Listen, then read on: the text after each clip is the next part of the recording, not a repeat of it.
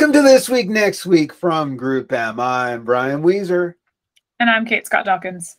And wow, what another crazy week. There are some weeks where nothing's going on, but yet again, too much information, or maybe it's just we have such grand aspirations to know everything that's possible to know. And so there's always too much to know. And what do we know from this week? Retail sales. Yeah, mostly e-commerce and retail sales. That was easy. This was like this. I mean, we already had like our big Super Bowl of data a few weeks ago, but this was like a big week for anything. Global retail sales on a number of levels. It's like it's like triple witching retail week. You know, you get your, not only do you get your US and your UK and your Chinese retail sales, Japan produced new data, Canada produced new data, but we also get new e-commerce data. Yeah. And then we had companies reporting. That's sort of the triple part, right? The country data from many countries. We get the e-commerce data, granular US e-commerce data from the government, US government and companies. So that's a triple trifecta we have to talk about. So settle in, buckle up, get comfy, because here we go. Get comfy. Oh, don't worry. You'll be able to relax because we are going to have a story time, an original segment on this week, next week coming up later. Story time will happen, but first we've got to plow through this really important news. All right, so the numbers are coming in, and at a high level, it appears that retail sales are still doing better than inflation. Not everywhere, but it still looks like consumers are spending in retail channels at a pretty high clip, supported by inflation. But I mean, I don't know. The first standout number to me, the July data for the U.S., 8.6% growth, I guess, is kind of the all-in number on an annual basis. Even if you strip out fuel, you still get 5.9% growth for ex-gasoline stations. Now, that would be a number below where inflation was, so that's kind of negative in that sense, but it's still pretty strong numbers. Yeah, gasoline was, 39% or something year over year, so really pushing that up there. Yeah, absolutely. Just looking at some of the other countries, and there's so much data to look at. Maybe the first one that stands out to me, I guess we had the UK. Those numbers came in a little bit soft. Yeah, especially food and household, food growing below inflation rates there, as well as retail sales, and household goods seeing a decline there, 6% year over year. Yeah. Canada data also came out, although this data is for June, and they're still pushing double digits on retail sales growth. So pretty well above where inflation is there. Any other countries that stood out to you? Well, we had the Japan data from Medi last week, at least through 2021. So it's not July data, but we get it once a year. It's very exciting. It's like Christmas. And they give us a breakout of categories as well. So huge growth. And this is e-commerce now specifically. Huge growth across all categories, especially audio, video equipment, home appliance, computing in 2020, and then seeing deceleration across all categories 2021 year end. Food and beverages, interestingly, the largest growth of all the categories for 2021. So that's holding steady. Now, interestingly, e-commerce has taken on some different trends. Actually, just getting some more specific numbers in, say, the UK, if the average weekly value of overall retailing was up 5.7% in July, internet sales were actually down 4.2% in July after being down by high single digits, basically, in the second quarter. So we're seeing that as a common trend where in many countries, e-commerce is, growing slower than retail right now.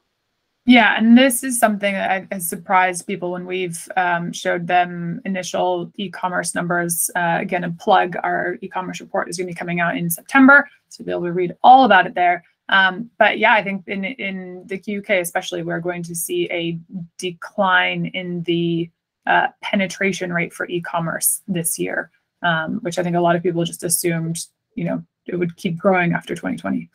Yeah, well, and to be fair, and this was always the difficult thing. Like I'm looking at the year-over-year growth rate for internet sales in the UK. Like these 2021 numbers, January e-commerce sales were plus 82%, then plus 89.9% in February, and then plus 69.6, and then plus 34. I mean, these growth rates the UK had were just way above. I mean, anything you should have realistically expected. Yeah. We just didn't know what was a new plateau. And by the way, that has an impact on media and advertising because there is a very direct relationship between spending on advertising from many of these companies, especially on digital platforms, and coming down. I mean, to be clear, the comps are actually not that bad, but the plateaus were so high, has an impact. Yeah. And I mean, the UK was further along in its e-commerce penetration than most other markets that we track other than China.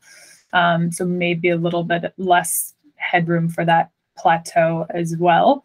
But you get like Japan year over year data, they're still only at 8 or 9% penetration, which is surprising, I think, when you just think about Japan as an economy and how technologically advanced they are. This is a critical point that I don't think enough people appreciate. That because the definitions of e-commerce can be different in different countries, that actually impacts the comparison. To be true, like the way you described it is absolutely correct for Japan, of course.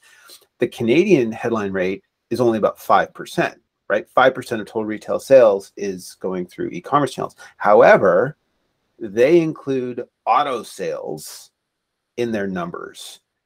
Japan, do they include autos in their numbers or no? Yeah, well, when we're looking at, I'm referencing the data modeling that we've done. And so we've corrected for that. And we're looking at everything, including, it does skew headline UK numbers for sure, because they don't include autos. But Canada and Japan still well below sort of the rates of e-commerce penetration we're seeing across China, the UK, the US. Exactly. It does make a big difference in terms of the actual numbers. The general trends aren't always that different. So total e-commerce growth in the US during the second quarter was about 7.3%, not far from total retail sales of 7.7. If we exclude autos from the calculation, e-commerce actually grew by 7.9%, so slightly higher. Well, maybe this is a good segue into talking about a few retailers that reported this week, because we have e-commerce growth figures for them as well. What stood out to you? So I went through the transcripts, the calls for Target, Walmart, the Home Depot, and Lowe's. And all of them, I guess Lowe's showing a sort of similar e-commerce growth rate around 7%, but Target year-over-year growth in the second quarter of 9% and 12% growth in digital sales for both Walmart and the Home Depot. So those companies that have invested in their platforms, and they spoke a lot about, this comes down to measurement as well, fulfilling in stores. So a lot of these sales are people that purchased something and then picked it up in the store as well. Yeah, this gets to one of the really blurry things about e-commerce. Like, when do you count it as e-commerce, or when do you not count it as e-commerce? If you're physically in a store, you're browsing a product, you physically then use your phone to make the purchase and then go pick it up. Is that e-commerce or is that retail?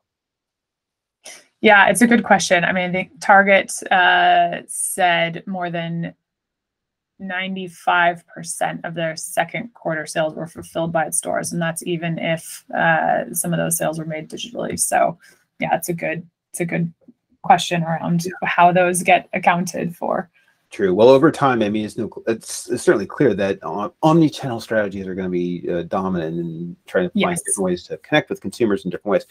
One of the comments that stood out to me from the earnings calls that I heard was, I think it might have been one of the home improvement retailers who talked about how their future trends won't necessarily be dependent on home building, for example, because if homes are actually older and people are still sitting on cash, that their trends around improving their homes could actually still be favorable. I mean, that makes sense. Yeah, this was really fascinating. So definitely the Home Depot said they haven't seen anything in their business yet from some of the macro housing trends we're seeing around home sales slowing down. Lowe's actually spoke about it quite a bit. Definitely the house age, which there was a peak housing boom they mentioned in the early 2000s. Those homes are now turning 20 years old. Time for repairs. So they're pointing to that. And then also still excess savings they're pointing to, which is a theme that we've spoken about numerous times in relation to this year, next year, with a lot of equity and savings built up by homeowners. And they feel like that's going to see them through some of this higher inflation period. Yeah. Well, and I have to say that with all of this retail data, it also is important to keep in mind that while many people look at retail sales data as some sort of proxy for what the consumer is doing or is not doing, we also have to remind everyone that retail activity is still much smaller than total spending by consumers on services. Well, but those still impact retailers like Lowe's and Home Depot, right? They spend a lot of time talking about their pros business, which for consumers might look like paying a contractor to do some work. But some of that eventually flows down into, good sales. And the price of lumber was something that was mentioned a lot on both of those calls as well, coming down a bit this year, but impacting the comps from last year. Absolutely. Well, maybe moving on to one of the other big things that came out this week. There's a lot of news about sports rights, and we could actually even tie that to the what's happening at Disney with the activist investor Third Point. Yeah, ESPN was left out in the cold of the new Big Ten deal. I'm sure that wasn't because of Dan Loeb. I don't know. You tell me. I am still getting used to the fact that UCLA, my alma mater, is now in the Big Ten. I was a firm Pac-12 supporter, so this is all weird. Yeah, it is all weird, especially isn't there one national league? I'm Canadian. Come on, we got the CIAU. Isn't that the big leagues? No, I'm kidding. Of course, I know that's nothing compared to the NCAA. But I mean, here's the thing when it comes to sports, and actually there's not only the Big Ten news, but also Champions League. There are a number of other European rights news that was announced today. And I thought it all tied together to the Third Point Disney news this week, because again, if you didn't hear it, what happened is the investor Third Point took a big stake in Disney and made a number of suggestions. One of which was that Disney should spin off ESPN. And I think there are those who argue that actually, no, it's actually still important. It's still critical to the business and is worth keeping. Now, let's go back in time. One of the points I made when I was a sell-side analyst was that the cost of sports rights in particular, which is the thing that holds the bundle together of whatever is left of traditional cable, is only going to go up at a phenomenal pace. And all other valuable content is going to continue to go up on a like-for-like basis at a phenomenal pace.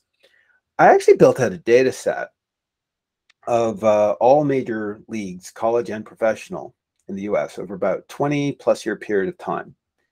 And I calculate, you'd often hear these, eye-watering numbers like the rights doubled year over year. Yeah. Well, no, technically what happens is a 10-year agreement comes out at some price, and there's a prior 10-year agreement that it was at a different price. But what I tried to calculate was what was the CAGR, the compound annual growth rate for sports rights on a like-for-like basis, to the extent that you could try to make them comparable. And rights evolve over time, include digital or don't include digital. It might be more games or fewer games, more hours of programming or fewer hours, all sorts of other variations. But essentially what I could calculate was that the compound annual growth rate for like sports rights is something like 8%. Okay. Okay. 8% increase in the cost of like-for-like programming. Do you remember what our estimate was for consumer spending on video? Overall, 140 billion or so. Yeah, growing at what, 3% roughly? Yeah. And we made guesstimates around the health of TV, historically in recent years, put aside the weirdness of the pandemic, it's kind of a low single-digit number. Yeah. So roughly, if consumer spending is only going up by a low single-digit percentage, unless the distributors are eating the margin, which some of them are, and if the advertising number is only going up by a low single digit, and the most important rights are only going up by a high single digit number, sure, you can find other places to cut costs, but you can only cut in so many places, and margins must compress. This was always an inevitability for an industry that is dependent on really expensive content. And so the only solution to keep profits up in an absolute sense is to go global. But is that data incorporating the newer competitors for folks like Amazon Prime Video? I mean, their advertising figures are going up much more quickly than broadcast or cable TV. True. But I think when we define television broadly defined, I think we still find it's a low single digit growth rate in total. I think we'll argue that whoever has the greatest audience share will tend to take the largest advertising share. And that is another reason why sports rights matters, because, hey, you want to drive an audience share, sports is still a really important way to connect advertisers with your media properties and get a larger share of wallet. So it's not unimportant. It's just going to compress margins over time. So that's always been a point we've been making. But what was really interesting is, I mean, Champions League is getting more and more important, but this actually was an even more significant rate of increase as far as I could tell. So this deal for Champions League that just came out today, Friday, I guess what was announced was that Paramount would be agreeing to about a $1.5 billion deal for 6 years, I believe. Yeah. The prior deal, I believe, involved Univision and CBS for about $150 million for 3 years, each year for 3 years, so call it 450. Now, this deal does not include the Spanish language rights. So that's a separate deal, right? So the like-for-like number, as far as I can calculate, is about a $250 million per year number relative to a previous $100 million per year. And that compares to the prior deal that Turner and Univision had, where it appears that Turner between 2018 and 2020 was paying $60 million a year. So we've gone from $60 million per year to $250. On a 10-year basis, my crude calculation says that's actually a 15% CAGR. Yeah, well, the Big Ten deal as well, just for context, that's $7 billion over 6 or 7 years, about $1 billion a year. The previous deal was 2 something over 6 years. Yeah, it's really remarkable how much that continues to go up. And I think that, again, this is where the business is going. If you're dependent on sports rights, and you're a media company, you're going to be paying, because it is really the only mass reach TV. As we'll hear in a minute, there is mass reach through radio sometimes, but as far as TV goes, it is really the only place to get that mass concurrent reach, and therefore it's disproportionately valuable. Yeah. I go back to what Disney said on an earnings call earlier this year about it being like a full third of their content spending on sports rights. Yeah. I mean, this is kind of the big question. And going back to the point that a third point would have made, or others have certainly made, is it better to just get out of the sports business and focus on the non-sports activities, and maybe you can generate a higher margin business that way, but you lose the stuff that draws the mass audiences that causes you to get that first look at a share of wallet? I don't know. Do you have any thoughts on what the better strategy is? Because if I do, they're not paying me enough, or I should be leading one of these major network platforms, right? Yeah, well, it's I don't know, it's interesting, right? Eventually, there will just be AI avatars running around a field somewhere. You won't have to pay for the athletes. So the answer is create a sports league full of robots, and hopefully they'll be entertaining enough to create leagues, and the networks own those robots, and we go from there. No more wage inflation spiral. It'll be fine. So the robots get together and rebel. So, all right, well, we'll worry about that later. So speaking of mass reach, we decided it would be a really good time to talk to the head of the trade association for one of the media that's most responsible for what mass reach still exists. Yeah, at least here in the US, that's the Radio Advertising Bureau. We invited its head, Erica Farber, to come talk to us. Joining us now is Erica Farber from the Radio Advertising Bureau, the RAB. Erica, thanks for joining us. How are you? I am great, and thanks for having me. No, well, we're pleased to have you here. Can you tell us a little bit about yourself, what the RAB is, what it does? Sure. Well, my background, admittedly, has been almost 100% in and around the radio business. I've worked at radio stations. I've worked on the national side for radio, national sales. I've also covered it from an editorial standpoint. And the last 10 years, I've had the pleasure of leading the RAB. And the RAB is the nonprofit trade association that represents commercial stations across the U.S. for sales and marketing needs, as well as we advocate on behalf of the radio medium to advertisers, agencies, honestly, everyone and anyone who is interested in radio and the audio medium.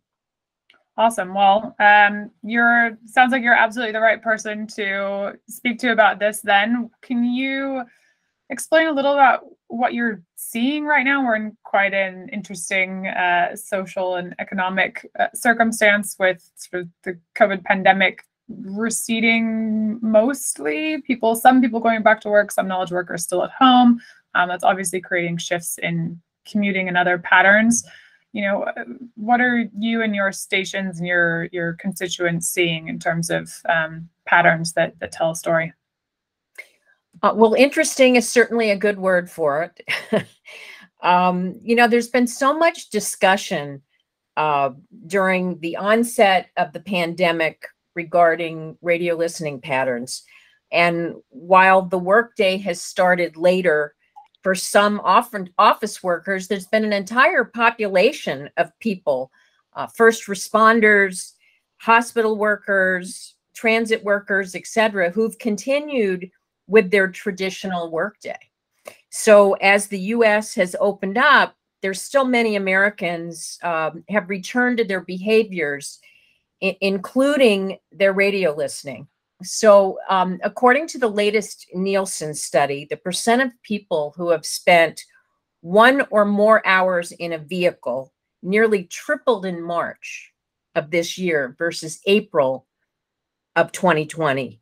So if you're out and among the commuters, you may have noticed that traffic has actually gotten a little more congested since then. So I think rumors of listening did change, admittedly, but as I said, a couple of things happened. There were still a lot of people working, but I think it also opened up for people that were working at home who don't necessarily have a radio as a device, started to discover that you could stream radio, that they could have access to radio on their computers, their phones, smart speakers. So that opened up some new opportunities of listening for us.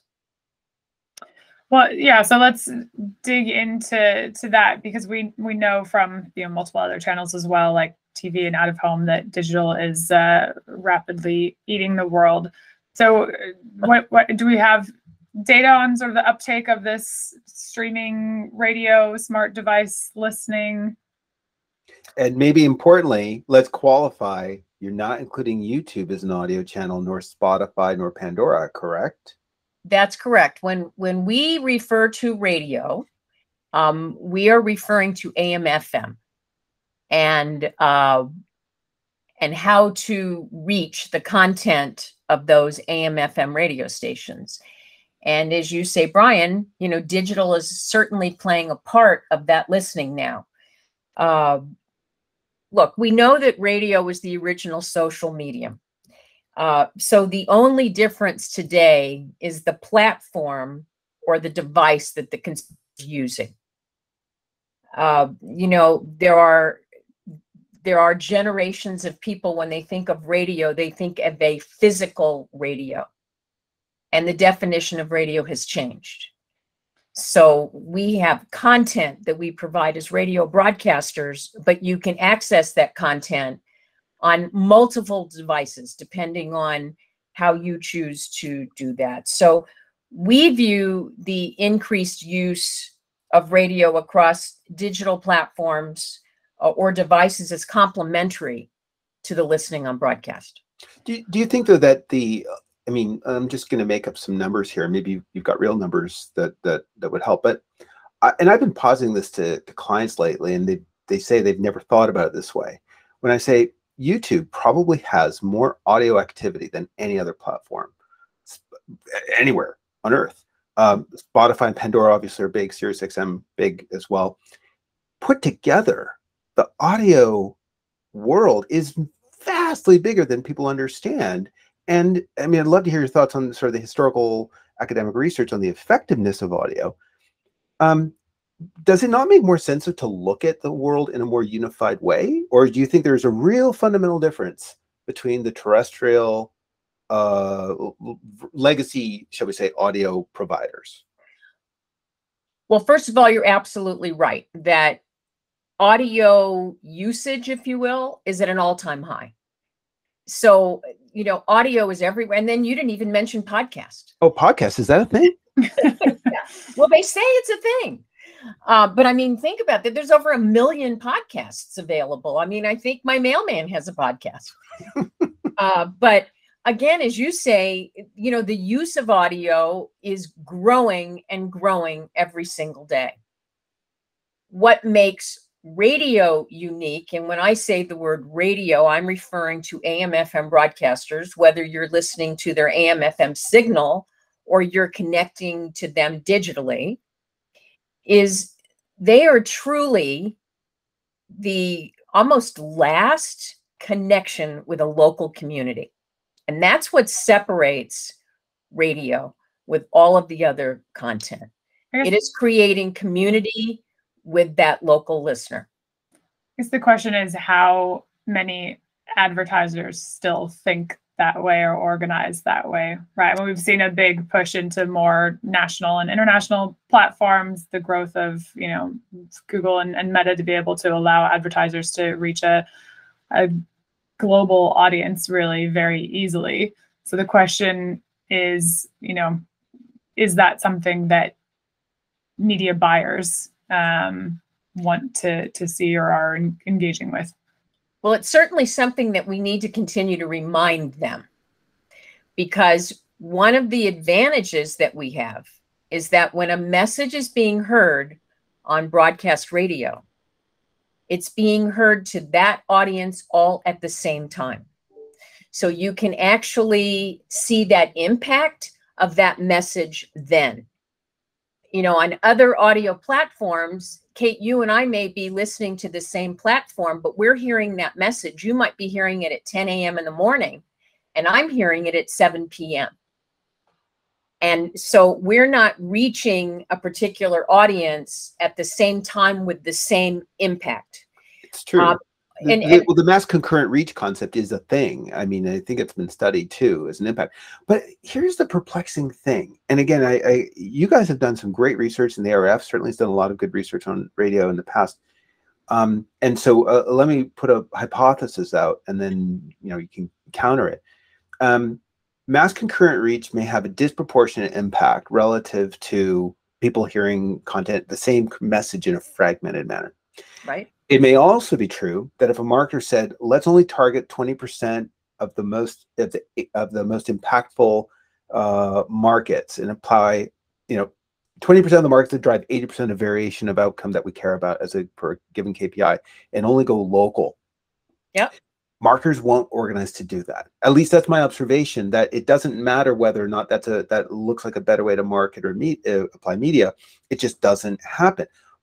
What is it that needs to happen to cause, if you believe that there are segments of markets where either mass concurrent reach is more impactful and or local concentration of a budget rather than national or international concentration of budget is more important, what needs to happen to make marketers reallocate in those directions? Well, there's a couple of things. First of all, technology is making it easier for the buying process. There are 14,000 local radio stations across the country. That is a lot of outlets to figure it out.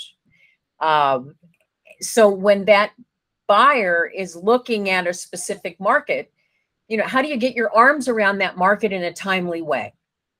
So you could look at the #1 rated radio station in the market, and that may not be the actual best place to place your advertising, because depending on the audience that you're trying to reach, in some cases, it could be a 6th ranked radio station or a 10 ranked radio station. So that's where technology, programmatic buying is coming in. Plus, of course, selfishly, call the RAB and we'll help you and we'll make it streamlined for you, because we know it's hard to get your arms around it. And but we want to help make it easier and remind people that it's a great way to target in a market. Brian, you said something earlier. I just want to go back when we think about why don't people do it. Procter & Gamble is a pretty large advertiser. And Procter & Gamble has been spending in radio, but all of a sudden, a few years back, they weren't spending the same. And they started to look at their marketing dollars and said, first of all, we have all this waste that's going in digital. We're not sure of the environments that our spots are running. They weren't necessarily increasing their budgets, but they were reallocating their budgets. And as they've reallocated their budgets, they've been including broadcast radio in a significant way. So much that when you look at the rankings of advertisers, it comes out as the #1 advertiser in broadcast radio right now. And their success to the bottom line is proven. And as they've changed their marketing plan, they've seen documented growth in product sales. Yeah, well, we're not questioning, of course, the impact of it. I think it's just a question of, like, we observe that for most marketers, it's just not on their radar. It should be, and that's why obviously you're here. But maybe a related point that I'd also love to get your take on, as listeners to our podcast will know, I was absent for a few weeks because I was mostly in France, and I think mostly hunting chocolate. How lovely! Yeah, no, it was not just that, but as I may have mentioned or may not have mentioned, I drove about 4,000 miles, mostly across France, during this travel, and whether I was in Basque Country or whether I was near Belgium or whether I was in the south or wherever I was, I could hear basically the same radio station everywhere. And one observation we have, because this is a global podcast, we have a global audience here. Absolutely. Radio in many countries, if not most countries, is organized much more on national lines, which is arguably more consistent with the way that marketers generally want to organize their budgets. Mm-hmm. And when you layer on that, increasingly, although there are local elements to individual radio stations, of course, the programming is often very nationally oriented. It's just the local ad inventory is local.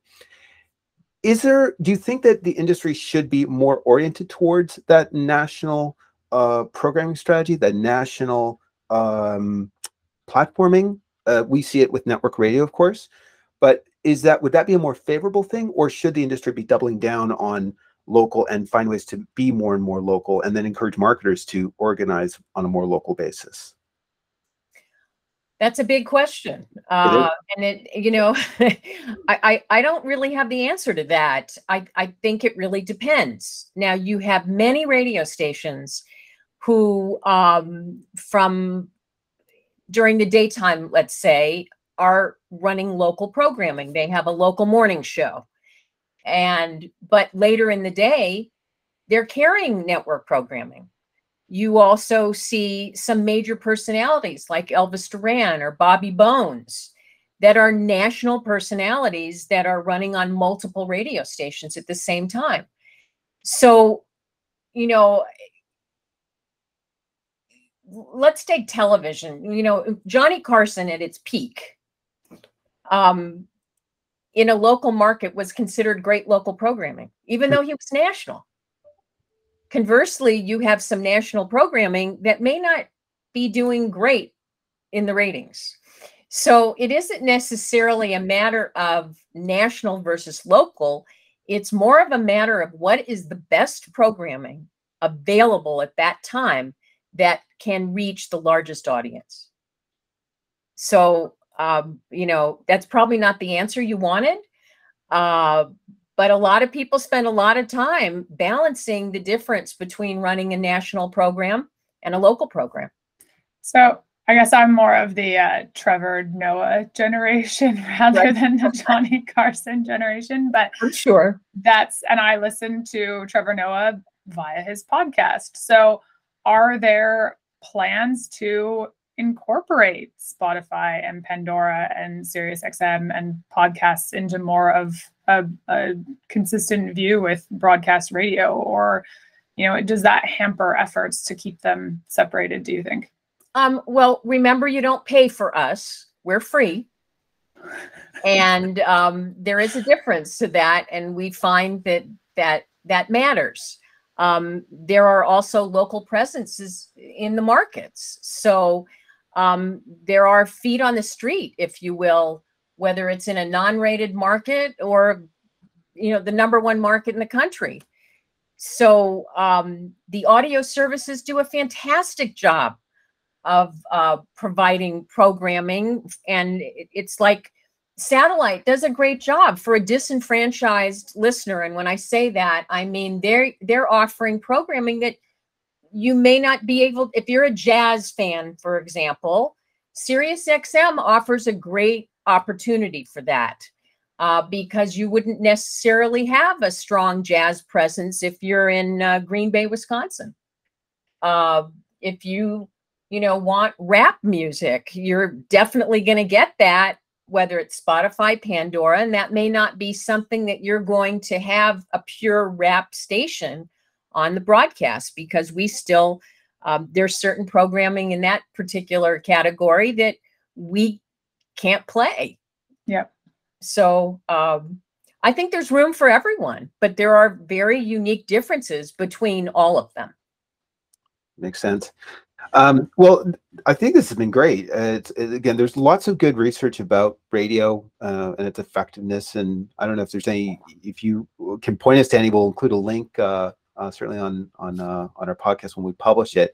You know, I've always been, I think many people will know, I've always been more than sympathetic to radio, given my origins in campus and community radio in Canada. But I do think that more marketers should be paying attention to the medium around the world.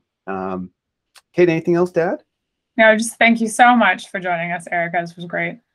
Oh, well, thank you for having us. And Brian, thank you so much for sending the chocolate. We really appreciated that. We'll see. We'll see. Thanks very much. Okay. Bye-bye. All right. Well, that was great to hear from Erica and learn a bit more about radio and audio for those unfamiliar. But to end this week's version of This Week Next Week, we thought it would be good to try a new segment we'd like to call Story Time. On the subject of inflation and recessions, what do you have next for us? Yes, indeed. Well, as we heard from some of the numbers, especially in the UK, where, to be clear, like things actually aren't that great. I mean, we are seeing markets where, again, retail sales are actually still growing well ahead of inflation, and we're seeing markets where it is not. And certainly talk of recession, you know, we've been talking around this a lot. We think that there are going to be individual countries which will experience a downturn, even if the overall global economy will not. And so I was reminded of an essay that I read from one Jeremy Bullmore. Jeremy Bullmore is not necessarily that well known in the US, but longtime readers of Campaign, the historically UK publication, will remember him, hopefully. And of course, people who followed WPP over the decades will remember him for his long-lasting service, certainly at J. Walter Thompson. I want to say starting in the many decades ago, and again starting in '91. He started writing in Campaign. I think he was a director at WPP, and then he had an emeritus position and retired recently. Anyways, so this book that came out in the early 2000s, it's called More Bullmore, Behind the Scenes in Advertising, Mark III. And this essay that he wrote I'm going to read to you now. So this is our story time. Grab a cup of tea, curl up around your podcast buds. How to postpone the beginning of the next recession. There was the one that started in 1974, and there was the one that started in 1981, and there was the one that started in 1990, and then there's been quite a lot of talk recently about the one that may or may not start in 1998. What I thought you might find valuable is some actionable advice on how to keep this next recession at bay for a bit. Like all good economic theories, this one is based on an analytical understanding of human absurdity. In all communities, in all villages, in all families, and certainly in all companies, there are two quite distinct groups of people. The first are called go-for-its, and the second are called tooth-suckers. These names are self-explanatory, so let me explain them to you. Go-for-its are genetically, thoughtlessly optimistic. They worship action and despise thought. When faced with a predicament, a crossroads, or a choice of any kind, their immediate instinct is to say, let's go for it. They will expand, acquire, invest, gamble, proliferate, launch 17 brand variants, and confidently set out to take the American retail market by storm. All communities, particularly commercial communities, need go-for-its. Without go-for-its, little, if anything, would ever happen. Tooth suckers are different. When faced with a predicament, a crossroads, or a choice of any kind, their immediate instinct is to suck their teeth. Oh dear, oh dear, oh dear, oh dear. I can't say I like the look of this one, Chairman. Irrespective of the intrinsic merits of the circumstance, they will argue for caution, dilution, circumspection, and a 10-year test market. All communities, particularly commercial communities, need tooth suckers. Without tooth suckers, companies will go bust even more frequently than they do. These two groups are in constant conflict, and the critical factor that determines expansion or recession is the prevailing balance of power between them. A brief historical review. The Thatcher years did not favor the tooth suckers. For the best part of a decade, doubt was not only unfashionable, but unconstitutional. And so it was that the tooth suckers were made to feel lowly people, derided, despised, ignored. For nearly 9 years, not a single tooth sucker's name appeared on the honors list. With only the most muted of challenges, the go-for-its held the rampant stage. All over the country, you could hear their cries, "Let's go for it! Let's go for it!" While almost inaudibly in the background, you might just pick up a wee complaint of, "Oh dear, oh dear, oh dear." And then came 1990, and the tooth suckers were back in business. It is wrong to believe that everybody hates recessions. Tooth suckers love them. Tooth suckers have their own vocabulary, and within days of the downturn, it was joyously taken out of mothballs and returned to frontline use.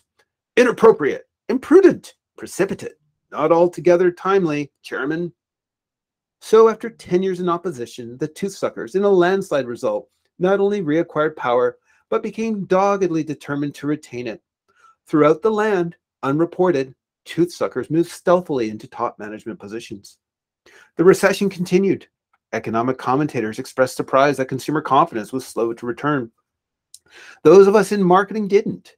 Marketing people know a great deal more about human nature than economists do. Marketing people, although they don't like to acknowledge it, have every reason to be grateful for the existence of reluctant consumers. If it weren't for them, we wouldn't have jobs. Can you imagine if all consumers were go-for-its? Marketing departments and advertising agencies would become obsolete overnight. Unless, of course, their talents were reemployed in a mammoth state-funded campaign in favor of consumer restraint. Luckily for us, a great many consumers have a natural aversion to consumption. They are some of nature's most stubborn tooth suckers. Often, they seem to be in the majority, and they are not stupid. Tooth-sucking consumers are the only ones who've rumbled what consumer confidence really means. It means reacquiring enough confidence to get back into debt. No wonder the length of the recession continued to baffle the economists. Because what a rattling good recession does is give congenital tooth suckers the confidence not to consume. It legitimizes caution and sanctifies parsimony. Visit any furniture showroom and look and listen. A slow shake of the head.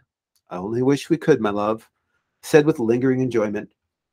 The reason that 1990s bust hasn't yet turned into another boom is that it is about to bust, at least some top executive tooth suckers are still hanging on in there.